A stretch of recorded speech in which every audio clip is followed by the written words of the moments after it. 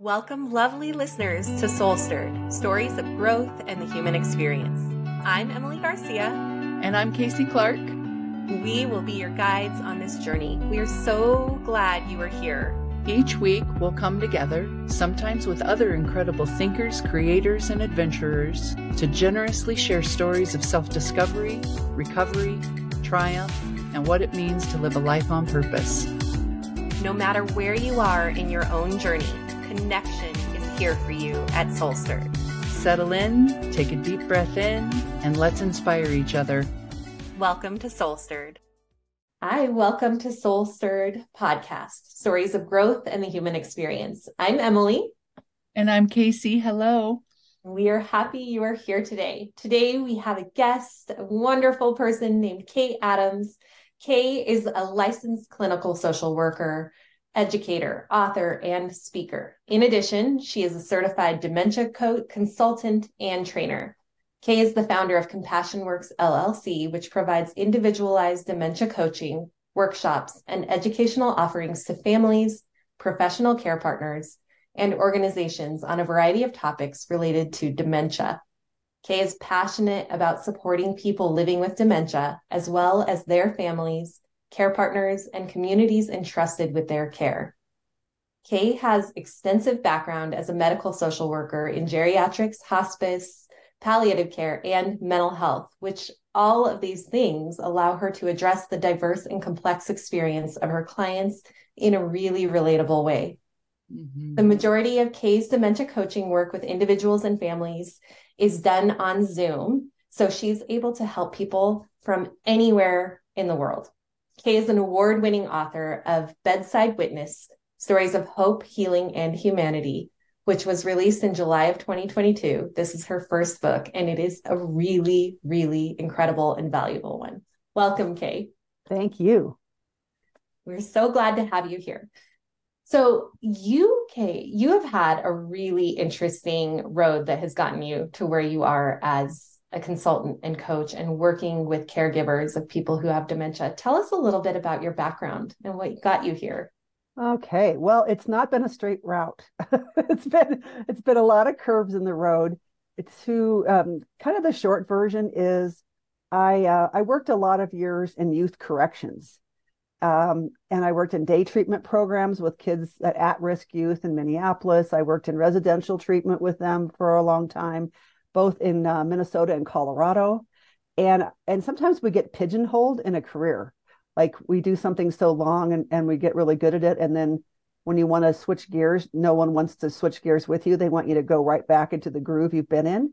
But I got really, really burned out. I got really cynical. I was just running on fumes. And I just had kind of lost hope in people, in parents, in the culture, in the judicial system, and all kinds of things.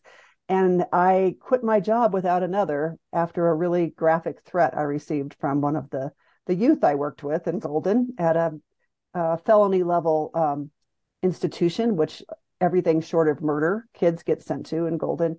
And I was like the mental health therapist, one of them in the building for like 40 kids. And so I decided I just quit without another job. And I tried to think of what I would do next, and I didn't know. And it took about 6 months, and somehow it was kind of divine intervention, but I didn't know it then. I ended up in hospice in the fall of 2001, and there could not be a more diverse job transition process than going from youth corrections and court-ordered clients to people that are in their last 6 months or less of life, 75 to 103-year-olds and dying. It was quite the curve. But it was really a life changer for me because I needed a place where people welcomed me and didn't throw things and slam doors in my face and threaten my life, and where I could just sort of be my natural self, because in corrections, you put on your armor, you put on a suit of emotional armor every day to go through those doors with those kids. And that is not my natural way in the world. And so putting that armor on was heavy to carry, and it depleted my energy psychically and everything else. And hospice, even though I found that was difficult, it was like, wow, this is really life-giving. this industry. So I spent 8.5 years there thinking I would retire in that business because I loved it so much. And all the folks mostly that I took care of with my team lived in nursing homes, assisted livings, and memory care. So a whole lot of those folks were living with some form of dementia. It may have been their primary diagnosis of why they were on hospice, or it could have been a secondary diagnosis. In addition to cancer and lung disease and heart disease, they had dementia. So I sort of got immersed in the land of dementia then. And then I spent 8.5 years in Kaiser. 4.5 of those years were in a diagnostic memory clinic. So I was on a specialty team diagnosing dementias of Kaiser patients. And then I spent my last 1.5 years there as the home-based dementia specialist in Denver. So I was driving all over town in Denver traffic, visiting folks living with dementia in their homes with their caregivers, providing support, education, resources. But the one thing I discovered is that 1 home visit, 2 phone calls, 2 clinic visits was not nearly enough for these families. And that's all I could give because of the staffing issues. I was the only person doing specific dementia work in all of Kaiser. So, I mean, the numbers didn't add up, right? And so I just decided to jump ship in the fall of 2018 and try to start figuring out how to start my own business so that I could better serve those people.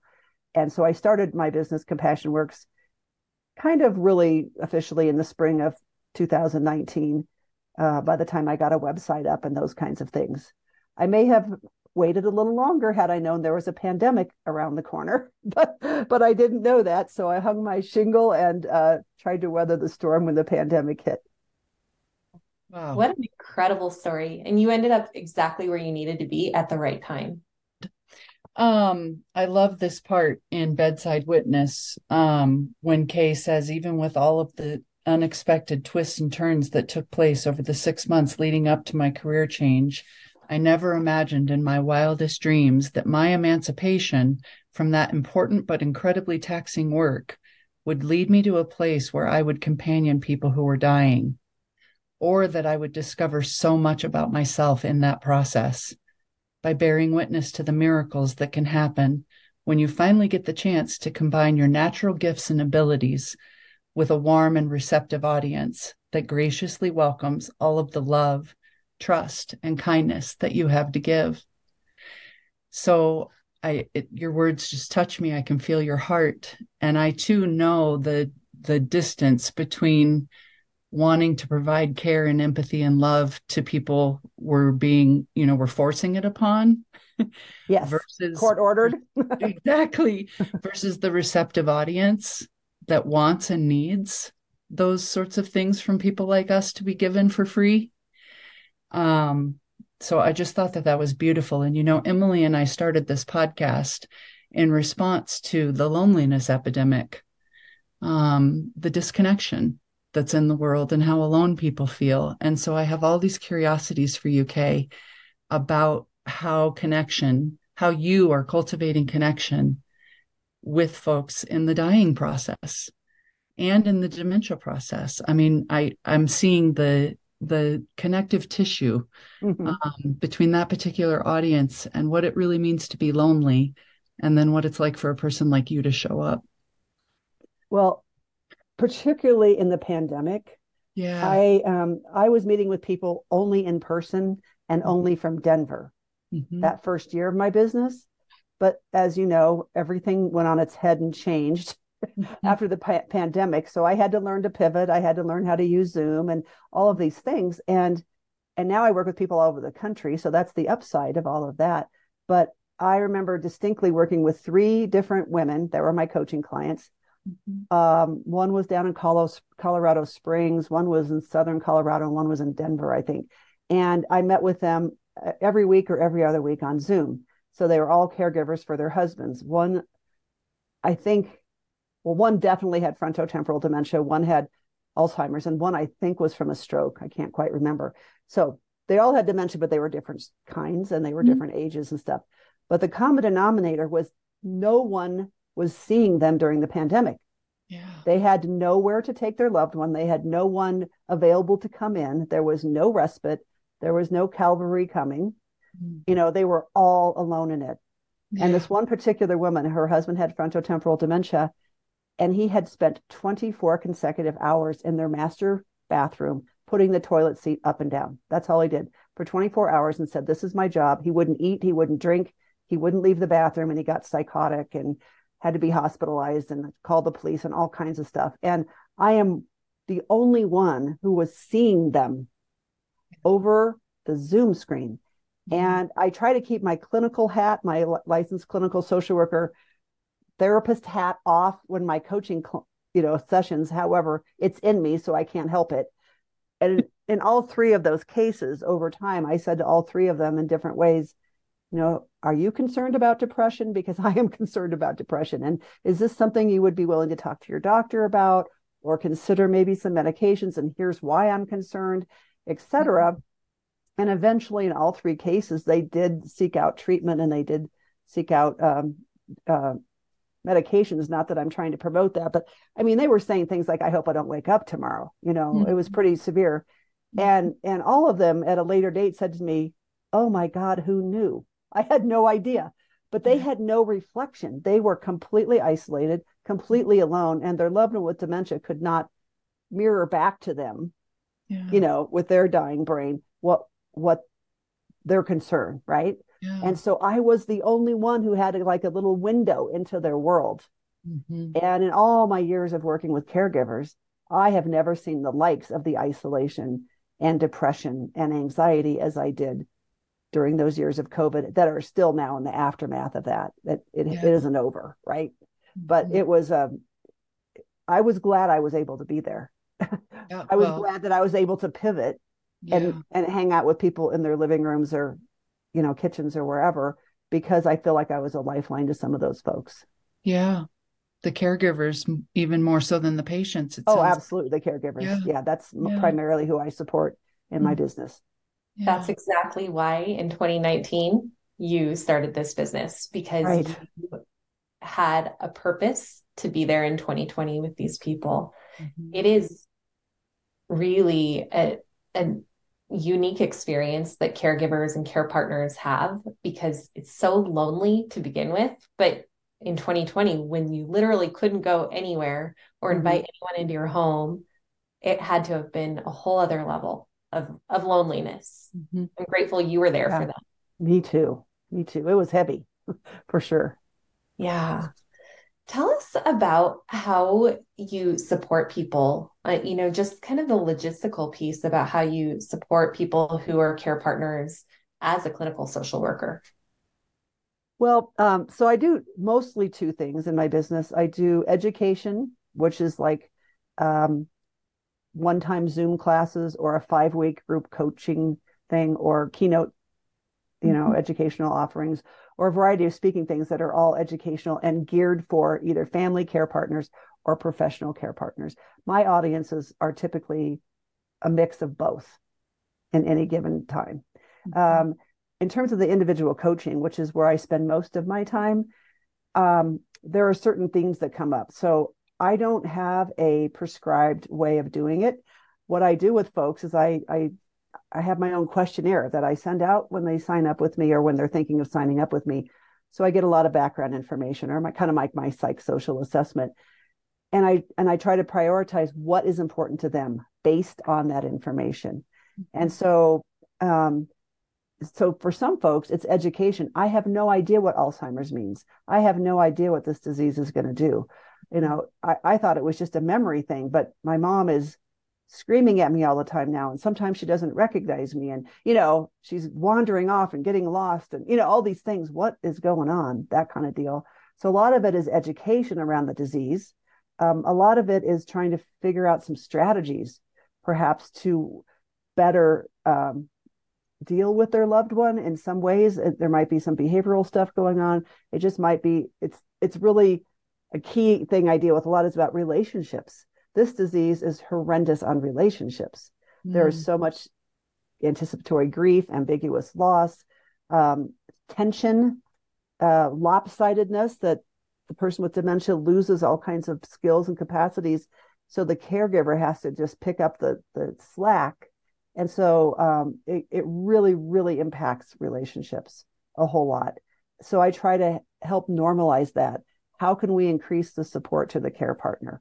How can we, my philosophy is if I can buoy them up through education, support, resources, that kind of stuff, then they're going to be able to be a better caregiver. Therefore, the person living with dementia is going to have a better quality of life.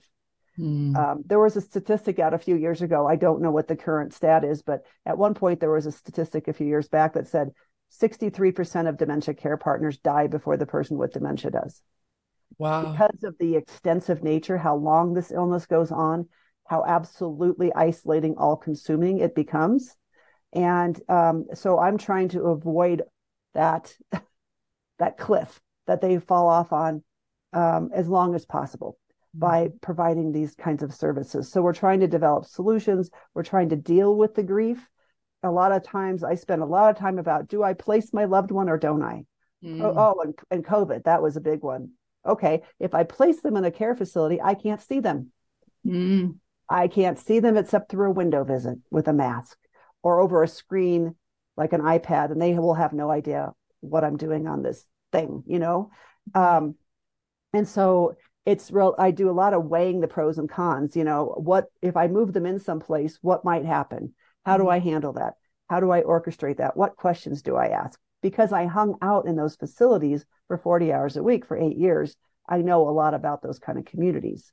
So it's just kind of coaching them. But I always start out all of my sessions with, what are your top 3 things that you want to work on today? I used to say that people had to email me 2 days in advance of our appointment to give me their top 3 so I could kind of mentally prepare. And then I realized that's a total joke in the world of dementia caregiving, because anything can happen in those 48 hours. And so it was a waste of their time to actually put the list together in advance. So I don't even ask for that anymore. So it's all organic in the moment. What's hot today? What do you need support around today? And it might just be, I am heartbroken. I don't know how I'm supposed to keep living for 7 more years dealing with this, because I already feel like I'm depressed. I'm anxious. I'm drinking too much. I'm taking too many Ambien at night, whatever it is, that their mental health and physical health and spiritual health is impacted. And so what can I do to help with that? It's really a sect of society that I haven't thought of before. And now I'm wondering about our whole listening audience, like what you're describing about grief before the person has died. Yes. And how difficult and complex. There's a term called ambiguous loss that was coined, and that is that the person's still with us, but they're not the same. Pauline Boss coined that term. They're not there. And I use an expression a lot with people, like if you have a street and there's 10 houses on it, and there's 10 people in each house that's caregiving for someone. Could be because they have cancer, it could be a disability, it could, but only one person on that block of 10 is caring for someone with a cognitive impairment or dementia. They are not having the same experience. There might be overlap, there might be similarities, but if the rest of them can communicate with their loved one and can make sense of that, and the relationship isn't severely impacted, or those things, and then they give well-meaning advice to the house that they're caregiving for someone with dementia, it falls on a kind of resentful ears, because they're like, you have no idea what it's like in this house. And so I know that, but they don't know that. So I'm like, hey, I get it. I totally get it. Because I use that example with new clients, and they're like, have you been spying in my window? I'm like, I don't have to. I spy in windows over Zoom all over the country all the time. But it's so isolating. And then they feel misunderstood, and they feel judged, and then they feel even worse. Right. Yeah. And women tend to really beat themselves up for losing their temper, being, have a short fuse, being frustrated when an illness could last up to 20 years. Are we supposed to just be endlessly patient? I'm not. I don't know about anybody else, but I think neither. That's a standard that we should not set for ourselves. Yeah. Even the conversation you were alluding to with the one client you were saying you were coaching during COVID, who is in this, it sounds to me like a trap, like care for other versus care for self. Absolutely. And how do I ever make that choice and feel good about myself, not carry shame and guilt around that I chose my own life, maybe over my partner's or my child or my sibling, how difficult. I always say, it's self-care is self-preservation. It's not a Yeah. selfish act. But Yeah. women, I think we're just trained in our culture, our society in the States to look at Mother's Day cards. They're always like, oh, you're so selfless. You put everybody before yourself. I mean, that's what's exalted. And Yeah. so the male care partners that I work with, by and large, not always, but by and large, do not self-flagellate in the same way that every single one does. Yeah. Because I should never do this. Should. Should. And they Mhm. have unrealistic expectations. And then we create our own suffering. Yeah. Well, we've been so conditioned, especially in this Exactly. generation and culture as women, right, to care Yes. for others almost to the neglect of self. I shouldn't even say almost. Care It's for others to celebrated the if we neglect of neglect self, and it's ourselves. Yeah. celebrated. Yeah. Yes. Yes. Yeah. Yeah. I'm Wow. thinking about the women I know who are care partners who have all the shoulds. I should do this. I should be able to do this. And that I should do it by myself. I Oh, yeah. shouldn't need help. No, I can't ask for help. No one can help me. And how that lonely that is. And you were talking about the relationship piece with the person who has dementia. The relationships kind of like go out, it spreads in branches. All of the different relationships in your life are impacted because people either don't know clearly what is happening or they're not allowed to come in and help. And that's lonely. Mm-hmm. Absolutely lonely. And when you don't feel understood on top of it, and you feel judgment, like it usually ends up on the shoulders of one person, a spouse or an adult daughter, most of the time. And you might have four siblings that live out of state or across town, and they have lots of advice for you, but they don't show up. Mm-hmm. And so it creates all kinds of dynamics in families. Mm-hmm. And I have years and years and years and years of family therapy experience in my career, which is good because there's so much conflict when it comes to this stuff. And I understand how that plays out because,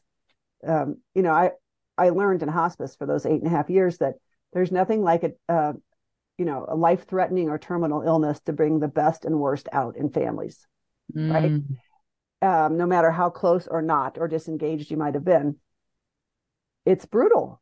And so I expect all of that in advance. I anticipate all of that in advance. And families are surprised when I say that. They're like, oh, I just thought it was my sister was being a, pain in the butt. I'm like, oh, no, no.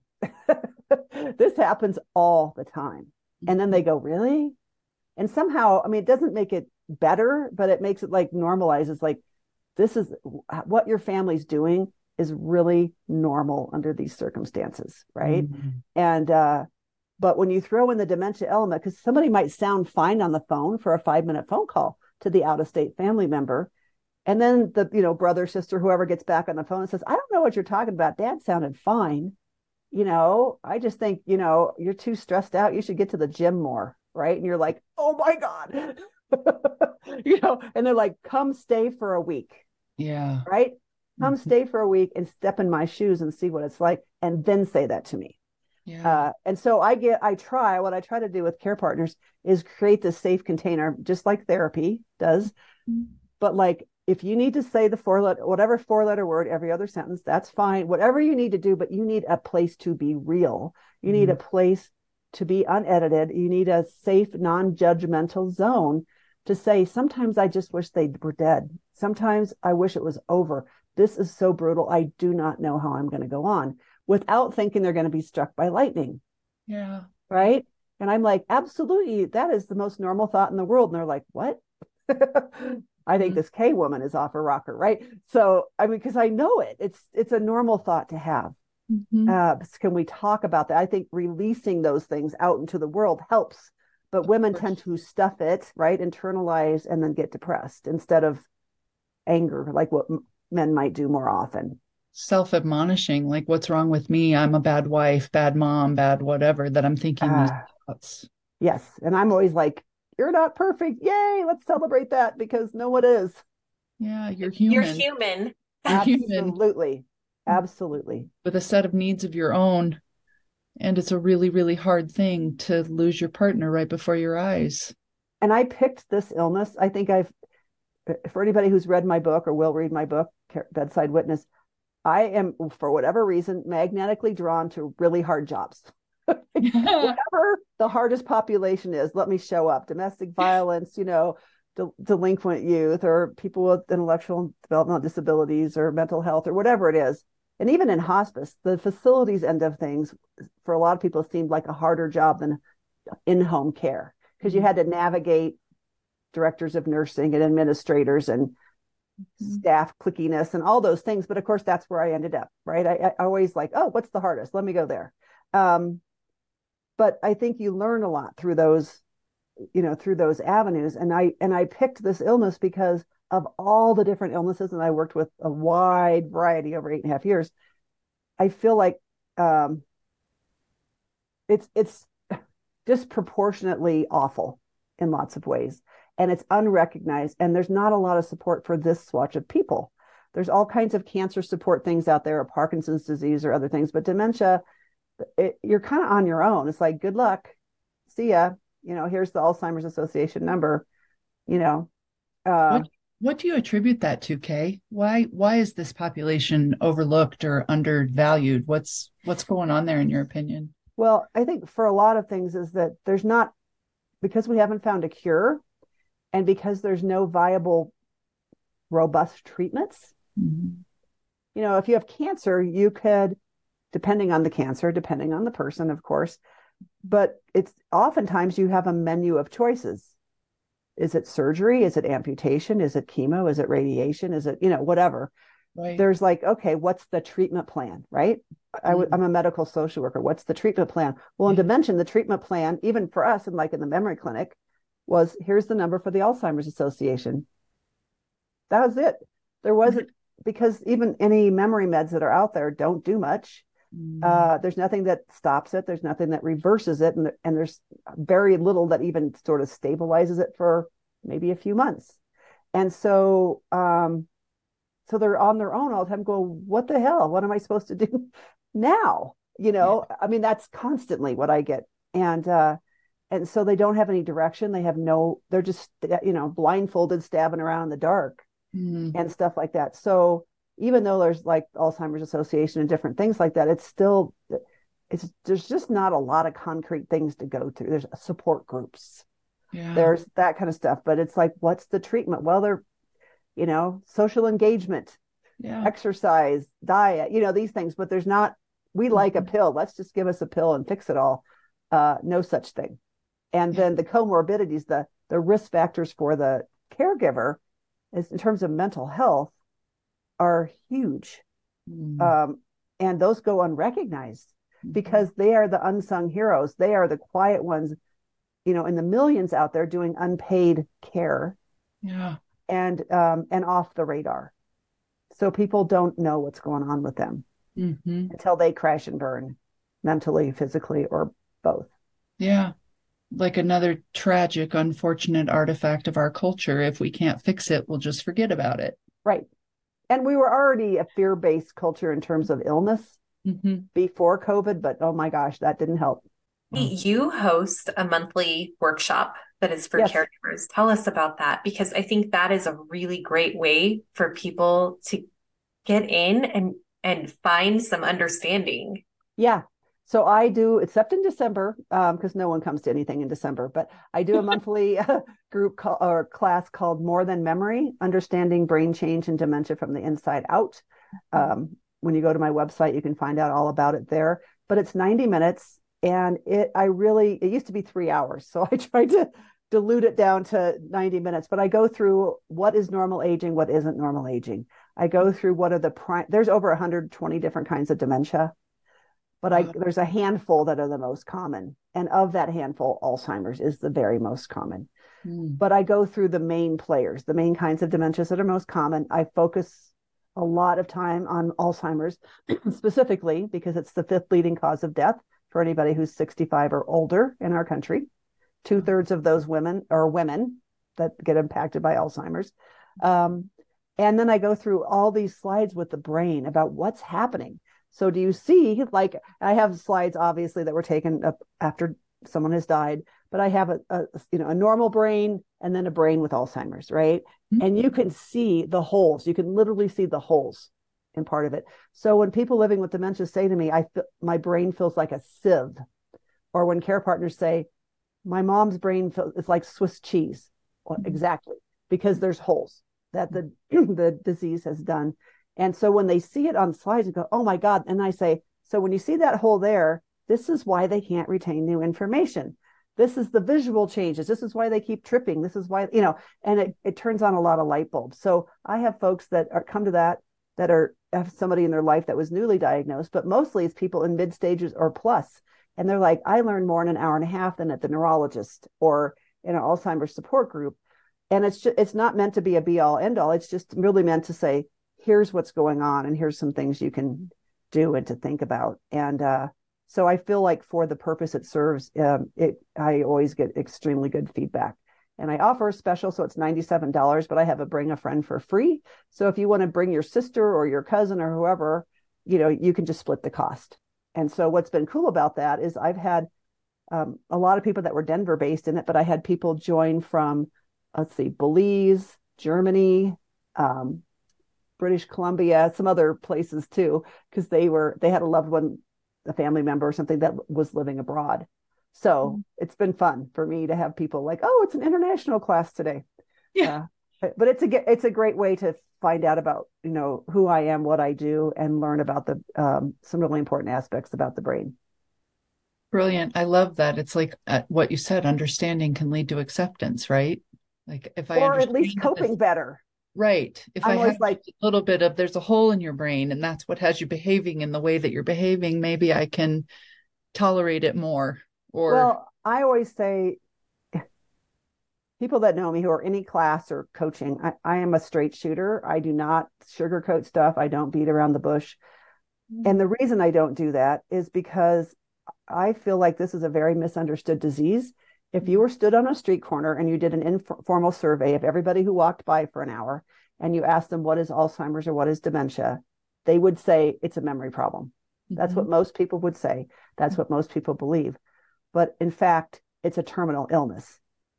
And it affects every part of the brain and affects everything for their life and everybody around them. Eventually, if they live to the end of the disease. Now, other things could happen, that might, come into play. But if you're only prepared for memory problems and it could last up to 20 years, oh my God, how is that helpful? That's not helpful. that's not So I'm always saying it's not if, it's when. Let's focus on what's happening now with a nod to the future, with shining that flashlight a little bit down that path, right? So I'm always kind of weighing where they are, kind of that palliative care approach, right? And then nudging them forward a little bit to think about some other things that are happening or could happen so that they aren't just sideswiped mentally or caught off guard or put into a crisis mode when I'm like, that's a symptom. These are some symptoms. You're kidding. I had no idea auditory hallucination was a symptom of dementia. I thought it was a memory problem. I did not know that aggression could be a symptom. I did not know that paranoia was part of this. So if at least that could be a possibility, you're not as shocked, and more able to respond. But if it puts you in fight or flight as the caregiver, and then you're, in a crisis mode, well, how is that helpful to anybody? I don't think it is. So that's why I try to just, let's talk about what's real and what can happen with this, not to take away hope, because there's always hope. It's just like if you have more of an, it's like a GPS. If you don't put in a destination and you're trying to find your way somewhere, where are you going to end up? But at least if hey, this is what happens, and I have somebody that can kind of help me through these various stages, I think it's a lot more comforting than trying to go it alone. Absolutely. Well, and hope is such a more beautiful gift when it's rooted in reality. I have so much respect for what you're saying right now. I often say to people, there have been only a few people in my life who have loved me enough to speak the truth to me. And you sound like one of those people. Like, I try to be. Let's begin at the point of the truth, and then we can work on building hope from what's real.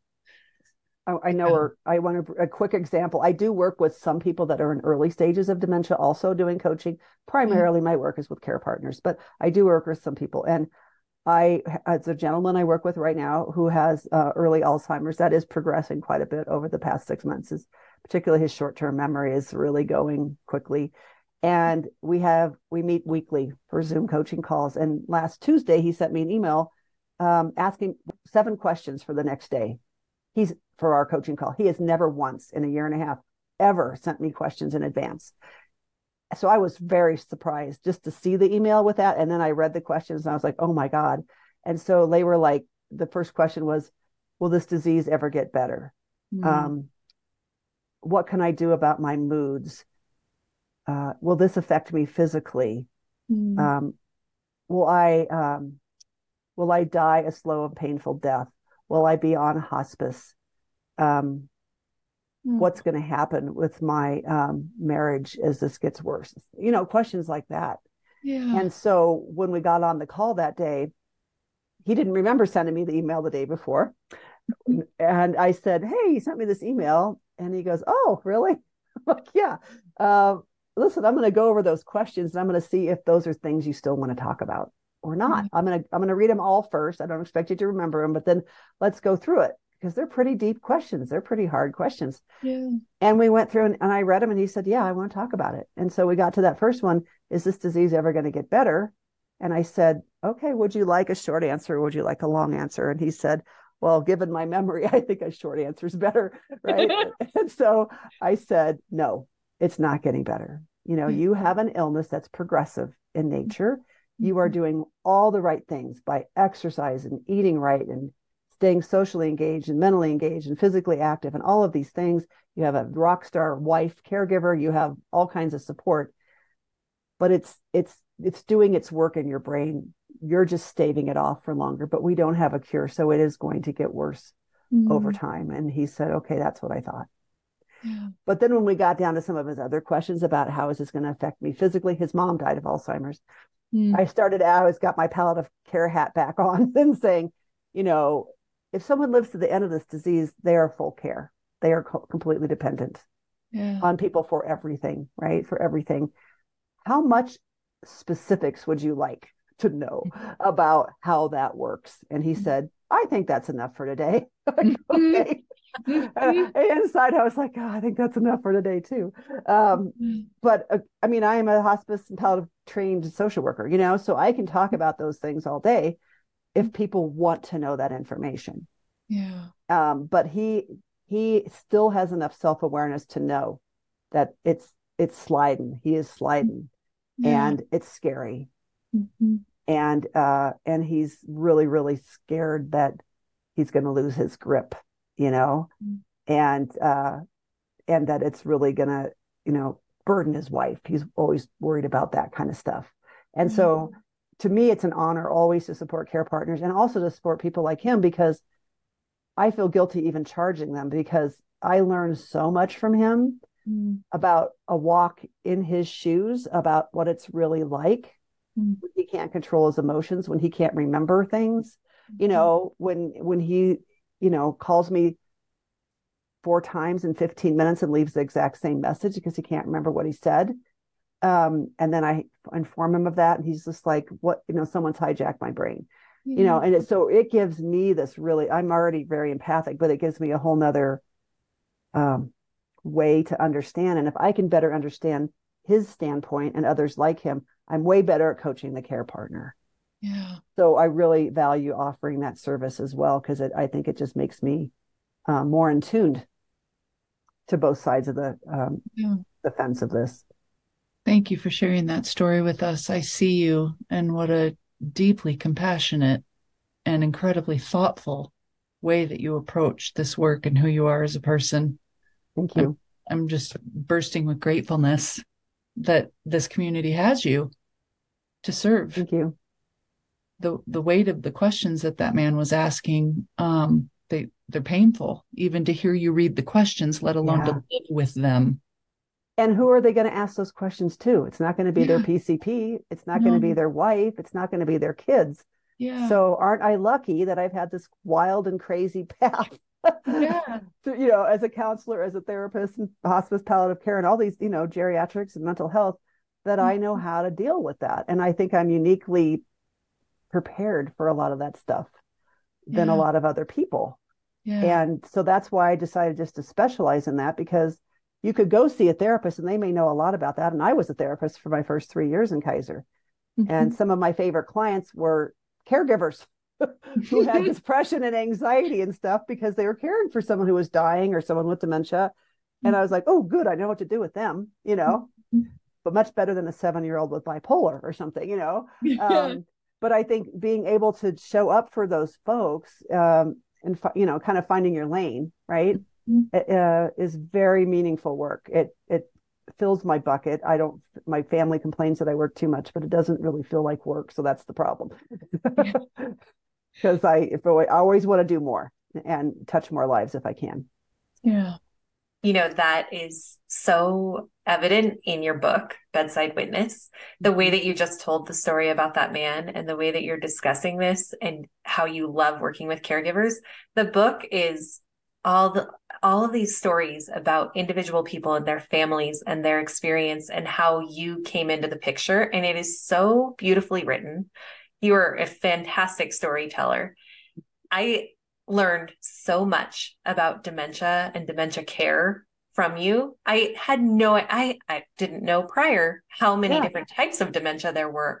So it is the kind of book that whether you have someone who has a family member with, or you have a family member with dementia, or you don't know anyone, it's worth reading. It's really amazing. Thank you for that. Oh, thank you. And not all the stories about dementia, but about probably 2/3 of them have that, because that's the patients and families that I worked with for so long. But my whole goal of the book was that you leave with a visceral understanding. You feel it in your soul from these books, and that I always say I want to shine a light into the lives and living rooms of people living with life-threatening illnesses and their loved ones, so that if you haven't been where I've been in my career, that you can have some empathy and show up, knock at the door, bring a casserole, invite them out for coffee, offer to give them some respite, like do something. There's this African proverb that I once came upon that said, pray and move your feet, right? So I think we need to show up for each other. We need to be there for each other, because, there's a quote by Mark Nepo that ends my book that says, walk long enough and we all trade places. Yeah. Right? With the stats on this disease and with our aging culture, it's just, if you don't know somebody now, you will know them tomorrow or next week or next month. And if everybody had to wear a purple wristband for a day, right, to say, hey, I'm connected to somebody living with dementia, it would be the person bagging your groceries. It would be the teller at the bank. It would be the Amazon driver. It would be everywhere. It is everywhere, but we don't recognize it. And so I'm like, let's just create our good karma now, guys, because I'm going through it with my own family. I mean, it's just there, but for the grace, it's going to be us. And if we can start building that community now and reaching out and being there for each other in a way we used to innately know how to do, and we've forgotten, I think short of that, I don't know what else is going to save us from illnesses like this. Yeah, that's so true for so many reasons, and so many people is don't wait for the reach out. I know for me, when I was in grief, I didn't know what I needed. I didn't even know that I was grieving. I mean, I knew that I had lost a loved one and that grief is a thing that happens, but I didn't understand or wasn't able to connect all the dots, that the pain I was feeling and causing in my life was relative to my grief. So there was no way I could discern like who to pick up the phone and call or what to ask for. And the friends of mine who reached in to say, I'm here, I don't know what you need, and I love you, it meant everything. It means everything. Yeah. So reach in is what I hear your message being. Like, we're shining a light on this group of people, this community of people who are terrified, grieving, and alone. And in truth, the care partners don't always know they're grieving, right? Because our culture trains us to say, hey, we only grieve after the divorce and after the death and after our kid is, we're empty nesters. But we're not wired like that. And we start grieving sometimes before the diagnosis even hits. Yeah. And we're grieving all the way along, only they don't realize it. And grief just sucks you mentally and physically, And so people I'm educating, they're like, oh, that's what's going on with me. I had no idea I was grieving, and like you are. And so but it's not recognized because you can't go to the store and buy a card that says, "I'm so sorry, the grief you're going through with your loved one with dementia." Yeah. Right? If I was a graphic artist or something, I think I'd create a line of cards Yeah. because I could sell a lot of them. So, Yeah. What would the card say? Your first card that you would create that we want to send to one of these folks. What do the kind words sound like? I don't know what it's like to be in your shoes, but I want you to know I'm here to Yeah. listen. Yeah. Mhm. I want to understand. Yeah. That's beautiful. So beautiful, so loving. And who doesn't need to hear those words? Well, all of us. Create the card line, Kay. Yeah. I'll be in line to buy your first Okay. card. Thank you. Me too. And while you're at it, do that. Take care of some of those Mother's Day cards. We don't all need to be selfless. I know. Exactly. I'm really going to I think I might do some little bit of a interactive campaign with my MailChimp list around Mother's Day and say, take pictures or email me. Like, if you can find a card that doesn't just celebrate selflessness and things, I want to know about it. Selflessness. That's just the funny ones. Yeah, the funny ones don't do that same thing, but most of them, because I keep saying, oh, every year it's great to get one of those cards, but I'm like, no, I am not. My son says, you're supposed to always be patient. I'm like, no, that's a myth. I don't care what it says on the card. It's a myth. I practice imperfection as a parent all the time. And I use that as an example from my own life with my clients about, I might know better, but I don't always do better. Yeah. And, we have to shine that self-compassion back on ourselves. Totally. Which is not easy, especially for women, but it's vitally important. Yeah, for sure. Well, how can our listeners find out more about the important work you are doing and about your company, Compassion Works? Well, the best way to find out about me is just to go to my website, and that's my name, kmadams.com, KayMADAMS.com. You can also find me on Facebook at Compassion Works by Kay Adams or on LinkedIn. But if you just go to my website, there's all kinds of information there. You can email me off my website if you have an interest in learning more about coaching. You can just send me an email off the website. I'll send you a link to my calendar for a free 30-minute session via Zoom or phone, and just to kind of talk about what are your caregiving issues that you would need some support on, to see if I'm the right kind of person to help you, and if so, how we could work together to help you. So it doesn't say that in the website, but that's the secret insiders thing. And so if you outreach me, I'm happy to talk with you and just see if I can be of assistance. Right. And we will add all of Kay's contact information into the show notes. Kay, thank you for being with us today. Thank you for having me. It was really fun. My privilege to know you and be in your presence. I am so grateful that you are in the world serving in the way that you are. What a gift. Thank you. Thank you. Thanks so much for joining us on this episode of Soul Stirred, Stories of Growth and the Human Experience. We hope our stories have touched your heart and sparked reflections in your own journey. Remember, while we are therapists, we are not your therapists, and this podcast is not a substitute for therapy. If you find yourself in need of professional support, please don't hesitate to seek it. Your well-being is important, and there are professionals out there who are ready to help. We encourage you to carry the spirit of growth and connection with you. Life is a continuous journey, and we're honored to be part of yours. Stay tuned for more captivating stories in the episodes to come. Until then, take care of yourselves and each other.